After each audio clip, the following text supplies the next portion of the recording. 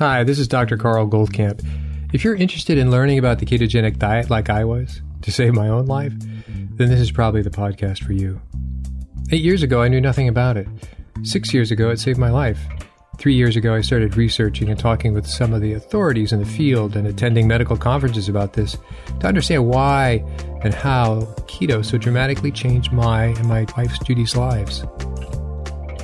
The purpose of this podcast is to share our journey of discoveries with you and understanding how keto is so effective in improving so many different conditions, from obesity, epilepsy, diabetes, infertility, MS, Alzheimer's, heart disease, to name a few.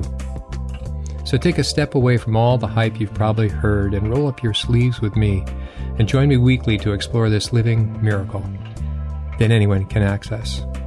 We'll talk science, we'll talk food. We'll explore its history and evolution to today, which is that the sheer wonder of the ketogenic way of eating has changed untold number of lives, unlike anything before it. And in case I forget to mention it, please join our Facebook group, Keto Naturopath. Hi, this is Dr. Goldkamp, and welcome back to another episode of the Keto Naturopath.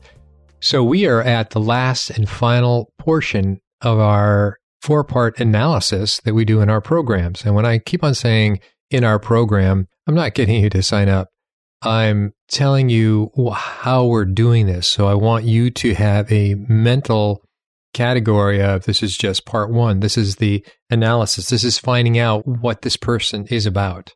And I believe this is very important. This is where I've come from in all my years of sitting across the table with people, is that you get these bromide recommendations, meaning this sort of broad recommendation, one thing suits everybody. It's going to suit some people, and it's mostly not going to suit other people. So enter in the era of looking more deeply, not only on the labs, so that's blood work, but looking into genomic work, looking into hormonal panels, looking into intracellular micronutrients, and now we're getting somewhere. This is also can be related to this whole movement that started primarily out in Silicon Valley called the quantified self, and that started about, I think, 4 or 5 years ago. And so now it's all the wearables and all that other. I'm not going that far. I'm still hitting what I consider the icebergs of information relative to personal bio-individuality. And I think this is important, and I think it's actionable information. It's not just, oh, this is nice. You know, this guy likes blue. This guy likes green. Isn't that interesting? My aunt used to like green. And I'm not interested in any of that. I'm interested in things that have to do with why somebody comes in to see a doctor, namely me, their physician, and saying, can you help me? This is how I hurt. This is my situation. Sometimes it's extreme, various types of cancer, less extreme, advanced autoimmune conditions, less extreme temporary situations and food allergies and so on and so forth. Okay, then. So let's start. First of all, I'm going to tell you where I work. I'm going to imagine that you are me and you have an iMac in front of you. So on that screen, we now have put up your spreadsheet, and I'm meaning your data, pretending it's you, your data of your blood work. So that's on the upper left-hand side. In the middle, I have your genome list of SNPs, so I can scroll through that. And then on the right, I put your hormone panel. And on the spreadsheet in which I had the labs on the left-hand side, the lower part, I put in your deficiencies and borderline deficiencies of the intracellular test. So now I have all the data in front of me on one screen. And this is what I consider the fun part, the interesting part, where you get to see certain correlations. So we're looking at 4 conditions, right? So I'm not going to go through and throw up all their labs and everything, but I'm going to summarize those particular conditions, but I am going to go through an example here and then summarize those other conditions, which were the female infertility, the Crohn's, hormone imbalance, and obesity/fatty liver. And I'll tell you how they worked out and how that looks. But right now we're looking at a man who kind of represents a lot of that. He's obese, but he does not have fatty liver because his liver tests are not that high. They're high normal, but they're not egregiously high. And so now I get to look at it, since I know what this person incentive is to participate in the program. I know their living arrangements. I certainly know what this person eats. I get to see that. He is tracking his food, so I get to see that both before and after he came into the program. I now get to check in to see how his CGM results are, and so how his blood sugar levels are throughout the day or the last couple of days. It's usually a 7-day swath of data I get to scroll through. He may or may not have taken independently some ketone levels and some glucose readings per his finger prick. And so all of this is just very, very helpful for me to help him.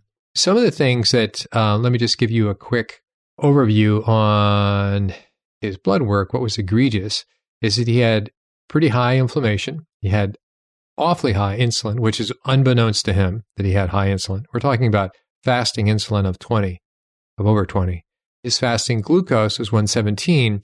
Now, that wouldn't bother many conventional doctors. They'd say, they probably would have gotten the conversation, you ought to focus on this because it's starting to drift high. Well, when you put that together with the glucose, it's high, baby. You're high. You've already gone into the room that needs to have much more attention.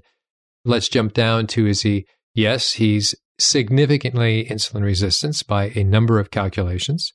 His HDL is low. His triglycerides are high.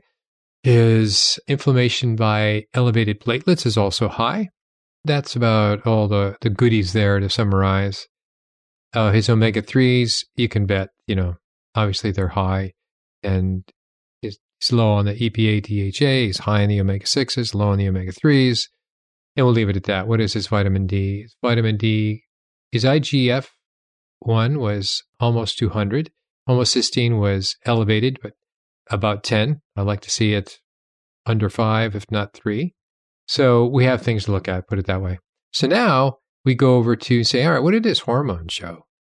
His hormones show that as a male, 55 at the time of this is now pretty old, he had very high estrogen, estradiol specifically, and very low, below the low level of this value for functioning. And so let me give you a number, 19. I know it's arbitrary, but relative to the age group, he should have someplace in the level of 60. So between 30 and 80. So that's about 60, 55, 60. So he's significantly low. And his graph of cortisol rise and flow through the day, it's below the low level, most of it. It's a squeak above at some parts, but mostly it's low. And his conversion from cortisol to cortisone is slow, which usually indicates thyroid issues. I know I'm throwing all this at you, but this is how it allows me to look at things. And I have a few surprises coming up for you. So let's go a little further. Yes, I said his testosterone is low, which, as you already know, immediately converts to estrogen. So that's 99% of the reason why his estrogen is so high. The question is, can he metabolize his estrogen correctly? And he has some difficulty with methylating, which is one of your ways of breaking down your estrogen. And his androgens collectively are very low. What else we got here? We have his indications that he has, I'm sort of looking at the hormone panel because we have the precursors for various neurotransmitters. And if these precursors are high, it means the precursor is not being converted to the neurotransmitter. And more than likely, that neurotransmitter would be probably pretty low. So sure enough, he has strong indications that he's probably low in B12, B6, glutathione, dopamine is okay, low in norepinephrine and epinephrine, and he's very high for oxidative stress. So that's sort of the flash through that. I can even break out other things, but I think I'd lose you in the details if I haven't lost you already, right? Okay, so now we look at the genome and saying, can we find any correlations with any of these panels? And so we're looking at about 100 different SNPs, single nuclear polymorphisms, that are known, and there's a lot of research out. We're not looking at the whole genome because there's a lot that people still don't know about. We're looking at that congestion of known SNPs that cause problems, and then saying that we're not even taking it as an absolute truth. We're saying, does he have these SNPs, and is he heterozygous on one chromosome, or is he homozygous, having that on both chromosomes? And does that correlate with the blood work we saw? Does that correlate with any of his hormones we saw? Does that correlate with any of the intercellular deficiencies, micronutrient deficiencies, since this is how we put it together? So off we go. What are some of the things? And I just boxed out some egregious things. He has clearly a problem of methylation. He has homozygous and heterozygous issues around that. And that's what genes I've been talking about, MTHFR, MTRR. I know you're going, who, what, where? Anyway, these are related genes. And if you get a cluster of genes that, as I say, are regulating a certain intersection, and all ways into this intersection have problems, you're going to have a problem. And this is how I look at it. We also can look at it schematically, have it mapped out. We also look at genes that have to do with neurotransmitters. And this particular person has homozygous for the worst alleles, those are the worst SNPs you could have for COMT, MAOA, MAOB. If that's Greek to you, let it go. But you've heard of MAO inhibitors. If you're into natural medicine, you would have St. John's wort is a moderate MAO inhibitor. Anyway, so we now can suspect by just looking at the genome report that he'll probably have a neurotransmitter issue. We just got a verification of that through his hormone panel. And methylation, also, we found in his hormone panel he was not a good methylator for his estrogen. So that means estrogen detoxification could be a problem without support. Let's go on. We do look into things like ApoE, but I'm just looking for ApoE44 as an issue to address. If you're not ApoE44, and what that means, the 44 means you're not ApoE4 on both chromosomes, then I'm less concerned. It catches my attention, and I triple look at things if you're ApoE44. So the other one that I haven't talked about much was a VDR SNP, so vitamin D receptor, VDR. And there's a number of SNPs that are problematic. That is that even though you might have enough vitamin D in you, in your serum, the receptor is a problem, and you may well need more vitamin D than simply the 70, 60 or 70 that I say is a general number. So you're no longer a general person. You're a person if you have these particular VDR problems as well. You need more of it. So now we go over to his blood work and we look at what was his vitamin D. His vitamin D was 41. So it's not egregiously low, but I would say knowing now that he has a vitamin D receptor problem, he should at least be in the 80s. And that would make a significant difference in a lot of these things. Also, I want to go to the methylation. So I probably don't remember call it the MTHFR, the methylation-related genes that on this particular report, and I like this, it's a quick and dirty report, gives me a map, gives me an explanation. Listen to this, that he has a bad pair of MTHFR, as do I, by the way. And those are related to off-the-cuff things like cleft lip, spina bifida, schizophrenia, bipolar. Now let's see what else they have that related with, in the MTRR I told you about that. It says, okay, genotype may raise homocysteine more than another gene. Birth defects that are associated with this are neural tube defects. I mentioned that. A B12 status and Down syndrome, ventricular septal defect. Now, what's interesting is he was born ventricular septal defect is when you have a hole in your heart. The reason you have a hole in your heart is because we were all babies and we're all fetuses and we all became humans at one point. But to go from a fetus to a baby, your circulatory system initially depended on your mother, right, through the placenta. And then when you came into the real world, you were totally dependent on what you could pump for your own heart. So there's a hole in your heart that basically goes from placental circulatory, mom placental circulation and after you're born, it heals up. It's a little bit of a vulnerability for all babies, but it heals up. In some people that had this particular polymorphism, it does not heal up. And so consequently, you never have a strong heart. And it's not just about heart strength. It's about mixing oxygenated blood with non-oxygenated blood. So you never get a good pump of oxygen because it's always being mixed there. So he had that. And in fact, he had to go earlier on, get that fixed. And so they go in, give you heart surgery and stitch it together. That's interesting. So that confirmed that. And we kind of know that. That's no longer a surprise. If you have these things, they actually do manifest in heart problems and cleft lips and all these other things. Okay, so another one is that the MTRR, which he had the two worst of, has to do with increase in IGF and increase in dopamine. So that would mean perhaps a predisposition to addiction. So addiction doesn't necessarily mean drugs. It may mean the addiction to the fun stuff of processed foods, and the whole carb addiction idea.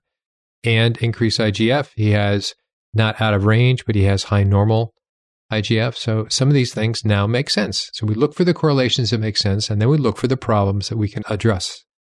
So he's a guy, so he's not necessarily going to be open about all these different things and what bothers him or doesn't bother him. That just goes with kind of male behavior. Believe it or not, it's true, and I'm sure I fall into that as well.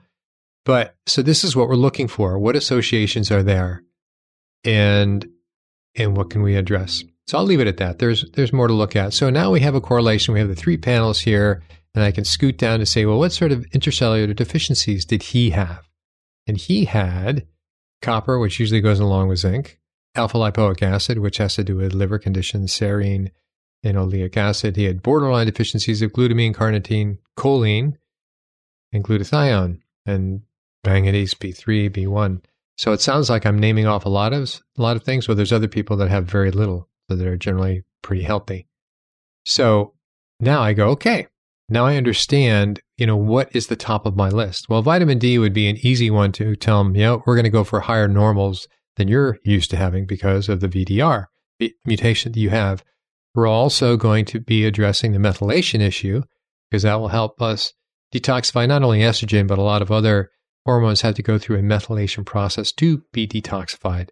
Methylation also has to do, and we're getting this from the chart that came with the intracellular, is that we get to see his nutrient deficiencies overlaying on his neurotransmitter cycles and what's being produced. And so now we get to see not only does he have nutrient deficiencies that have to do with making neurotransmitters, but he has genome, he has the SNPs, that also are giving him a problem for making certain neurotransmitters. I'm not saying he's not making them. I'm saying he can't make them quickly when he needs them. And that's the thing about neurotransmitters. They're quick on and quick off, quick on and quick off. And often with autism, changing subject slightly, it's not talking about this guy anymore, is that with autism, often they are stuck with just an always on with certain neurotransmitters. So they're very buzzy and hard for them to get their attention. So it is also a neurotransmitter problem that has multifactorial causes. And you look for some of those things you can address. Okay, so we can address things. Certainly dropping his carbs, not necessarily increasing his fats, but changing. Since we now know in his blood work, he has very little in the omega-3s. That's one thing we will start changing. That will certainly help with inflammation. It will help with neurotransmitters. It will help with brain health, to be very simple about it. And it will also help with immune system. So I will leave that there on this particular walkthrough. Those are the panels I had in front of me. Now I'll say, so what was the person's who was the fatty liver obese? What did they have? Well, they had very high estrogens, very low testosterone, very much like this profile we're looking at right now, very straightforward. What did they have? And that would be expected. And that would be a self-induced in the sense the diet is pretty much totally responsible for that, maybe with some genetic predisposition. But diet alone can make that change. So now we start coming to genomically, what SNPs did that person have when we look for methylation ones, when we look for neurotransmitter ones, when we look for fat metabolism and a few other areas that we look at, there is an overlay. But his diet and methylation contributed to what he was being affected with. We can pull those things back. We can address the mutations he has by having to have certain B vitamins at higher dose and ideally to have certain B vitamins that are already methylated. So they don't have to be methylated, so they're not going to be dependent on these particular enzymes. So we give them a leg up. Suddenly a light goes on in this guy's, both these, we're talking about men in both these cases, they go, suddenly my mind is clear. Suddenly, not like a cup of coffee suddenly, but suddenly they feel that they get up in the morning with a more precise, I'm awake now, let's get going. So you get to see these changes, and you have to take them gradually. You don't just sink them under a boat of supplements. You choose very carefully, what are you going to do to address this? The diet cannot be underestimated. It cannot be underappreciated in the sense that you drop the carbs, a lot of things happen. But if you're dealing with a person who has a propensity to addiction, and you can say just by what they've told you, by their past, or by neurotransmitters you're looking into, that you have to take it a little more gradually. I mentioned, I don't know if I mentioned glucagon, but if you're dealing with somebody who has a very low glucagon, like below the range glucagon, you're going to have to wake their metabolism up slowly. So first step certainly is leveling out the blood sugar. That means you get rid of all the crap and you start having real food. So that may mean eliminating the carbs, or it may mean as a first step, getting rid of the processed foods and having them have carbs that are earth to you. What I would tell my patients, earth to you. Did it come from lettuce? Is earth to you. There wasn't any middleman or middlewoman in the meantime giving that to you, and they were not covered with pesticides. So when you start having these kind of earth to you, greens, not grains, or starches, you'll find a big change. Okay, so that was a fatty liver. That was the obesity. In terms of the woman who's in her late 30s, who is infertile and hasn't been able to get pregnant yet, you really need to lock down, both by what you saw in the blood work, lock down the low carbs. It cannot be stressed enough. So if this person the person did have elevated insulin and borderline elevated glucose, so you really needed to pull that back down. You needed to drive that point across and saying, we're going to change over, and we're not going to make you feel deprived. We're just going to start working with other kind of things we need to eat. And you're going to measure. So you're going to be able to look on the Freestyle Libre, her CGM. You're going to have her test for her. We're not going to look for ketones necessarily. That would be nice. But we're going to look for just getting the glucose down, getting it level. Actually, at first you level out, take the peaks away. Step 1. Step 2, you lower that level to well within range on a majority basis. And so that's a big deal. You make a dramatic change. And so we did make a dramatic change in that woman's life by doing that. And so then when she doesn't always have to wear her CGM in the future, but you're teaching rules, you're learning cause and effect. So she can see her CGM and see that she ate such and such and look what it did. She can tell the difference in the kind of exercise she's doing, how it affects her blood sugar in a good and bad way. Having that kind of feedback and that kind of understanding, you then can take off all the little guideposts, which are all the gizmos. They're left with having to take some some supplements to compensate for their deficiencies that we've seen on their intracellular panel. Okay, and the hormone imbalance person, now you know the diet drives a lot of the testosterone going to estrogen. Estrogen is more of an issue with women, especially perimenopausal and postmenopausal. Most certainly their estrogen drops. That's a duh. That just happens. That's not a bad thing. It happens. However, you need to have a balance. Are they detoxifying their estrogens correctly?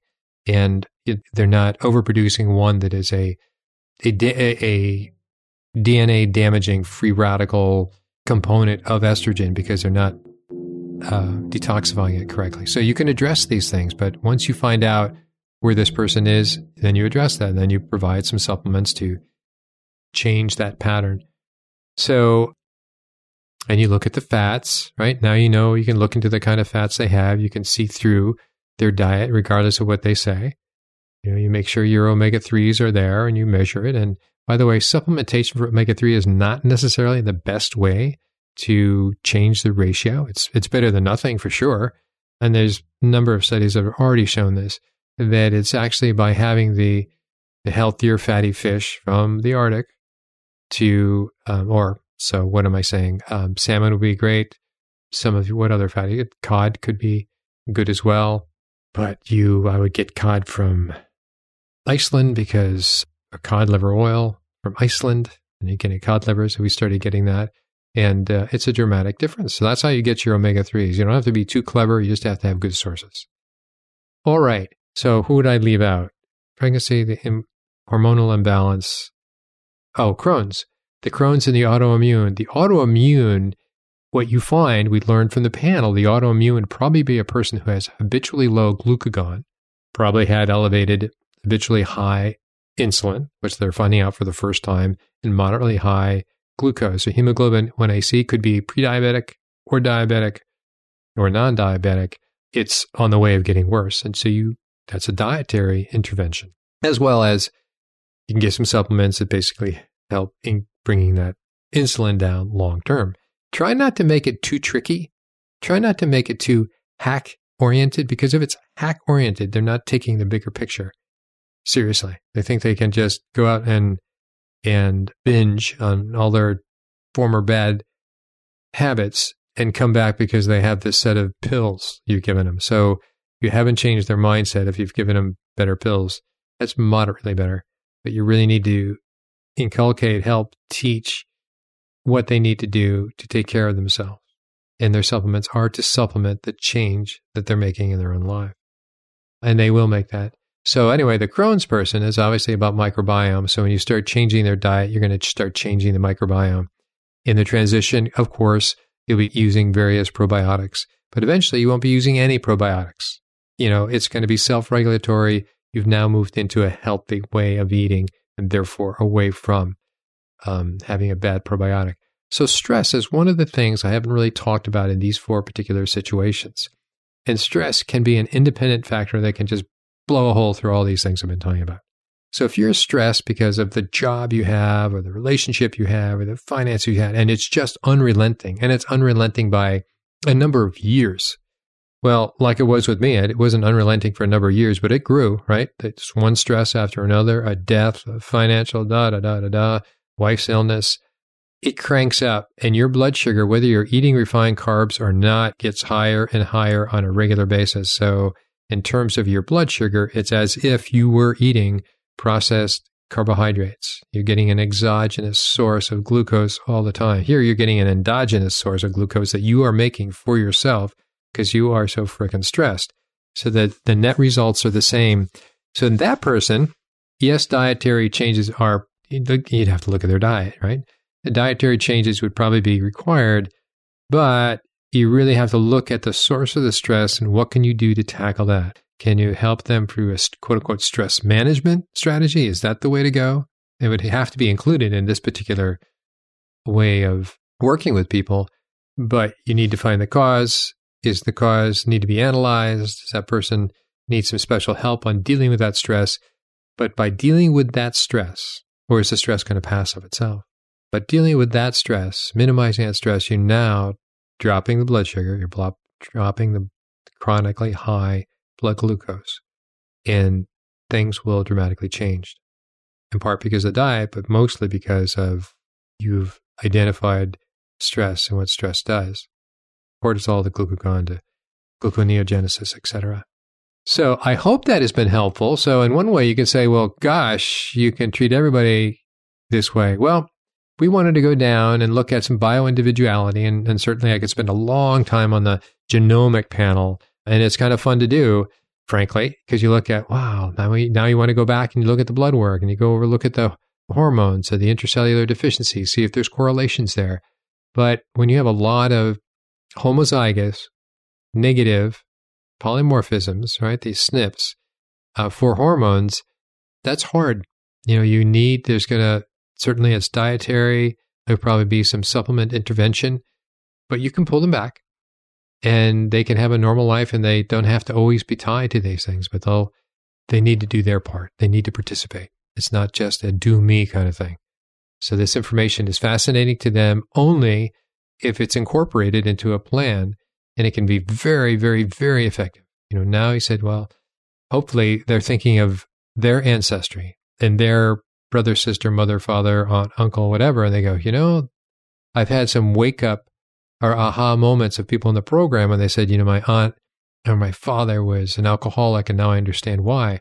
Well, if you now can intervene and remove the neurotransmitter problem, then suddenly it's easier for them to drink less and not simply be the next generation of that pattern induced by the predisposition of their genome.